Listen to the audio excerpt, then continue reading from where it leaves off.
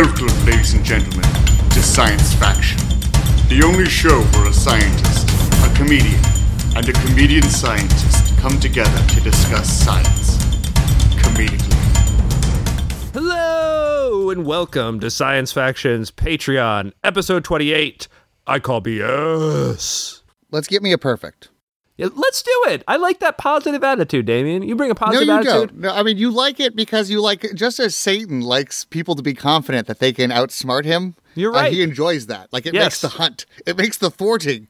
Our good and inspirational buddy, Satan B. Johnson, who is known to help children with disabilities, and he raises a lot of fundraiser for a lot of, well-meaning charities. Yeah, but it's often he's the one who caused the disabilities. Like, he plays a little hand in it. Oh, dear. He started that youth boxing league. Oh, hey, Damien, guess what? I got a little bit further on the whole getting our studio back up and running thing. That looks like that's on track to get going. We'll be sharing some studio space with another couple of comedians. And I'm really excited because that also means we can finally give in to our Patreons who got the highest tier and are going to be a guest host on the podcast with us. We can't really do it where all three of us are on the internet. Just same reason we can't do the scientist. We tried something like it doesn't work. But once we'll be back in studio together, we can then remote in the third person.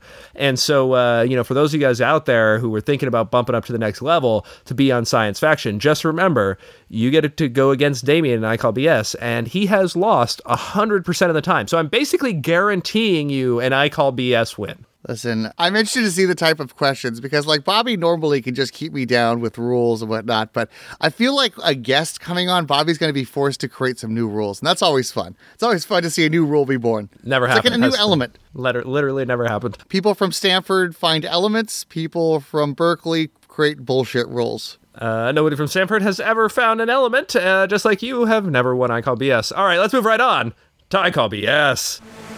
I call. Ring, ring. I call BS. Article number 1. New research suggests that for night owls, allowing yourself to sleep in an extra hour dramatically reduces the likelihood of becoming clinically depressed. I mean, is this science or bad science?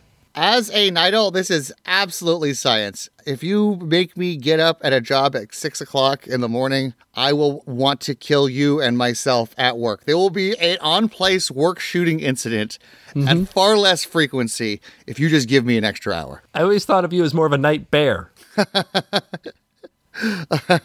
Bobby, you may not know this about me, but I can turn my head 180 degrees. Automatically puts me in a different sexual category. Fair enough. Sorry, David, this is bad science. They found the opposite. They found that for night owls, waking up an hour earlier dramatically cuts down your chance of clinical depression. 23%, by the way, pretty substantial. And by the way, if you go down 2 hours, cuts it down by 40%. They're not sure exactly why. It could have to do with light exposure. You get more light if you get up earlier in the morning, or just a better alignment with society's early rising expectations. But it seems to work. We've known from tons of earlier studies that night owls are much more likely to suffer from depression, but there's some causation correlation issues there because also people with depression can sometimes find it hard to sleep. And also we know that people with other issues and other diseases or disorders, whether they're substance abuse disorders or pain disorders, et cetera, have a shitty job.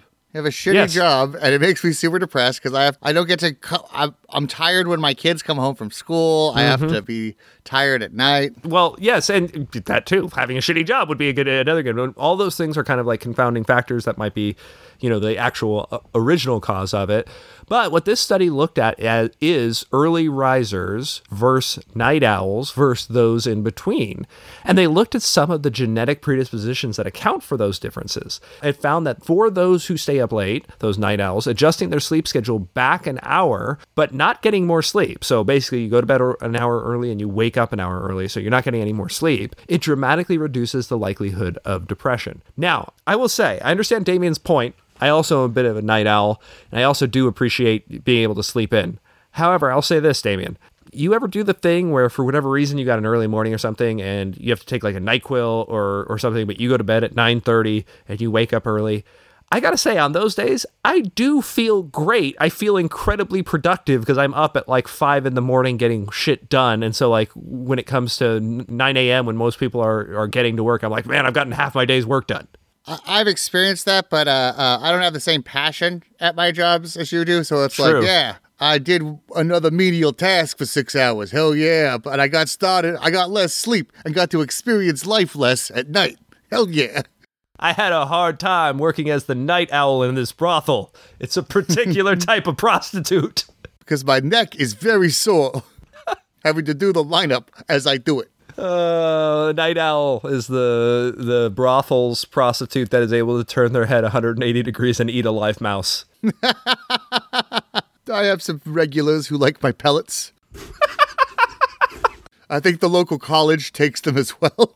Article number 2, for the first time in many thousands of years, 2021 will mark the first year that not a single Tasmanian devil was born on the mainland of Australia, indicating the animal's likely extinction in the coming decade. David, is this science or bad science? This is bad science. Tasmanian devil's coming back. You can tell the whole island sounds like it's spinning and slobbering all over itself. The hums of small, terrifying rodents having anvils dropped on their heads because they tried to eat a clever rabbit can be heard in the outback once again. Damien, this is bad science. So it's the opposite. For the first time in more than 3,000 years, a Tasmanian devil was born on the mainland of Australia. Again, Tasmanian devils, they used to be native. Bad science. Yeah. I said Tasmanian devils are born in the best. Yes. So, okay. Yes. All right. I'm not disagreeing with you. Well, except for your tornado hypothesis. You just said it derogatorily. You didn't say, like, it wasn't like, you know, when you answer a question, right, the teacher will be like, very good, that's correct. Instead, you were like, I agree.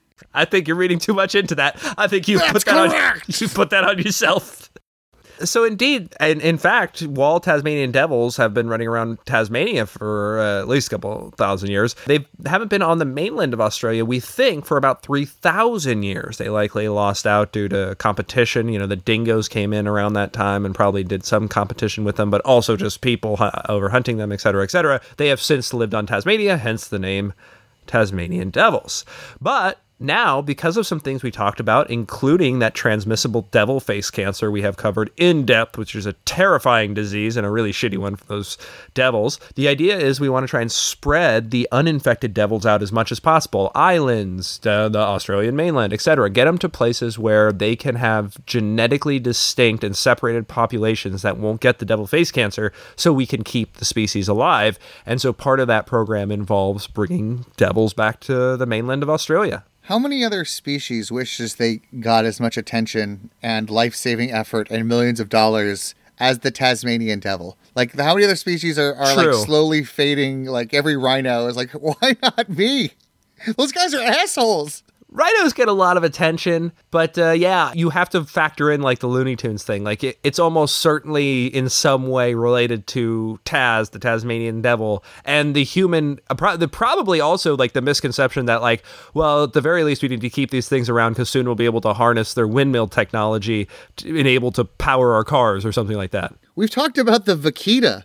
That little porpoise that lives in Baja. Yeah. That little adorable porpoise. How, There's like 20 of them. Functionally extinct now. Yeah. I mean, that's so much closer to home. We could have funded that. Yeah, it's pretty adorable too, actually. All right, article number 3. A 4,300-year-old pyramid thought to be a war memorial was found to be mainly made of dug-up human remains and drywall. Damien, is this science or bad science? I come from a long line of drywallers. Let me just put it that way. You had a great-great-grandfather operating along the Euphrates. Around that time, baby, maybe the Nile, depending upon what century we're talking about. Yeah, it's science, baby. We've also a great cat callers. Did somebody go like, I guess whatever was local on that word, language for hey, baby, and then kissing noises? Hey, lady, how about you bring that reed skirt over here, huh? Let me drywall that ass. I don't even know what that means. David, this is science. So this is in Syria and dates back to 4,300 years before present and has the remains of at least 30 individuals. It's basically like they call it a quote-unquote pyramid. It's a ascending mound of dirt, basically. But it's thought to be commemorating a war or a battle that happened 4,300 years ago. It's constructed of dirt, gypsum, which is, by the way, what drywall is made out of. And you were going to tell me. the dug up and reburied remains of these people who have some material culture symbolizing that they're possibly an army. So basically, something happened 4,300 years ago. This group of people that seem to be segmented in ways that seem to us to indicate that they are members of an army, they died. Somebody built this thing, this monument to them, by layering dirt down and putting like a layer of dirt and then bodies, grouping them together based on some of this material culture, like, i.e. rank or group, and then putting more dirt on them and burying more. Now, keep in mind, these individuals had already been buried. So they were dug up from the graves that they were put in and to be interred in this war memorial of sorts that dates back to a single event that happened back then. Very, very, very interesting stuff. Again, another one of those things where the headlines for that I saw for some of this stuff was kind of nutty, but the actual story itself is really cool because it kind of tells us a tale of a time, like whether it's a day or a span of days or a span of time in which these kind of this kind of violence happened.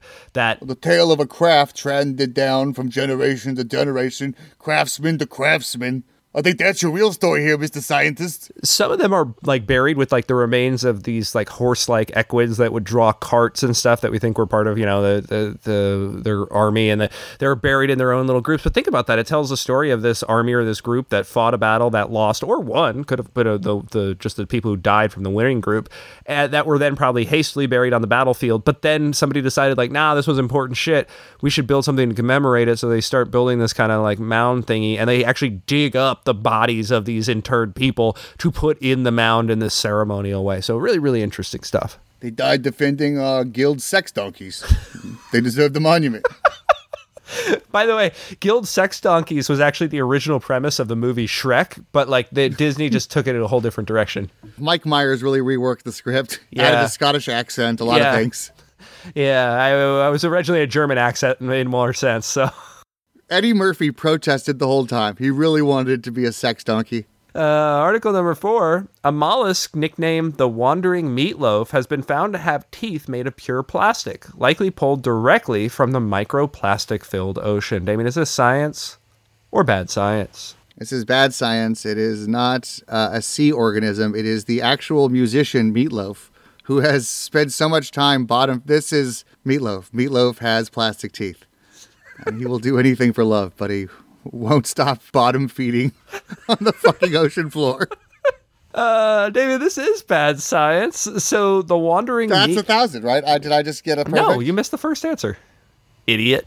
And you know what? Now I'm taking away an extra point from next week because you just tried to claim a victory that was not yours. It was a question.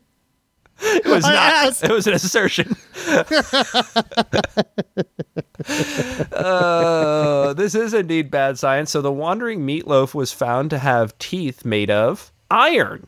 So this is a little mollusk, and it's basically like this little worm-like thing that lives on rocks near the ocean, like aquatic rocks, and it basically eats off algae and microorganisms, like scrapes it off these really tough rocks.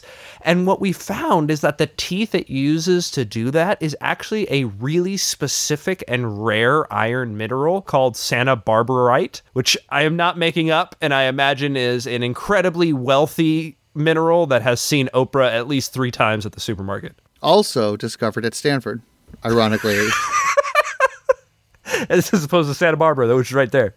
Yeah. It's a mineral with a great lacrosse team, especially for a UC. Yeah. A lot more hacky sack, even by college standards. They say the only problem with that mineral is way too many STDs.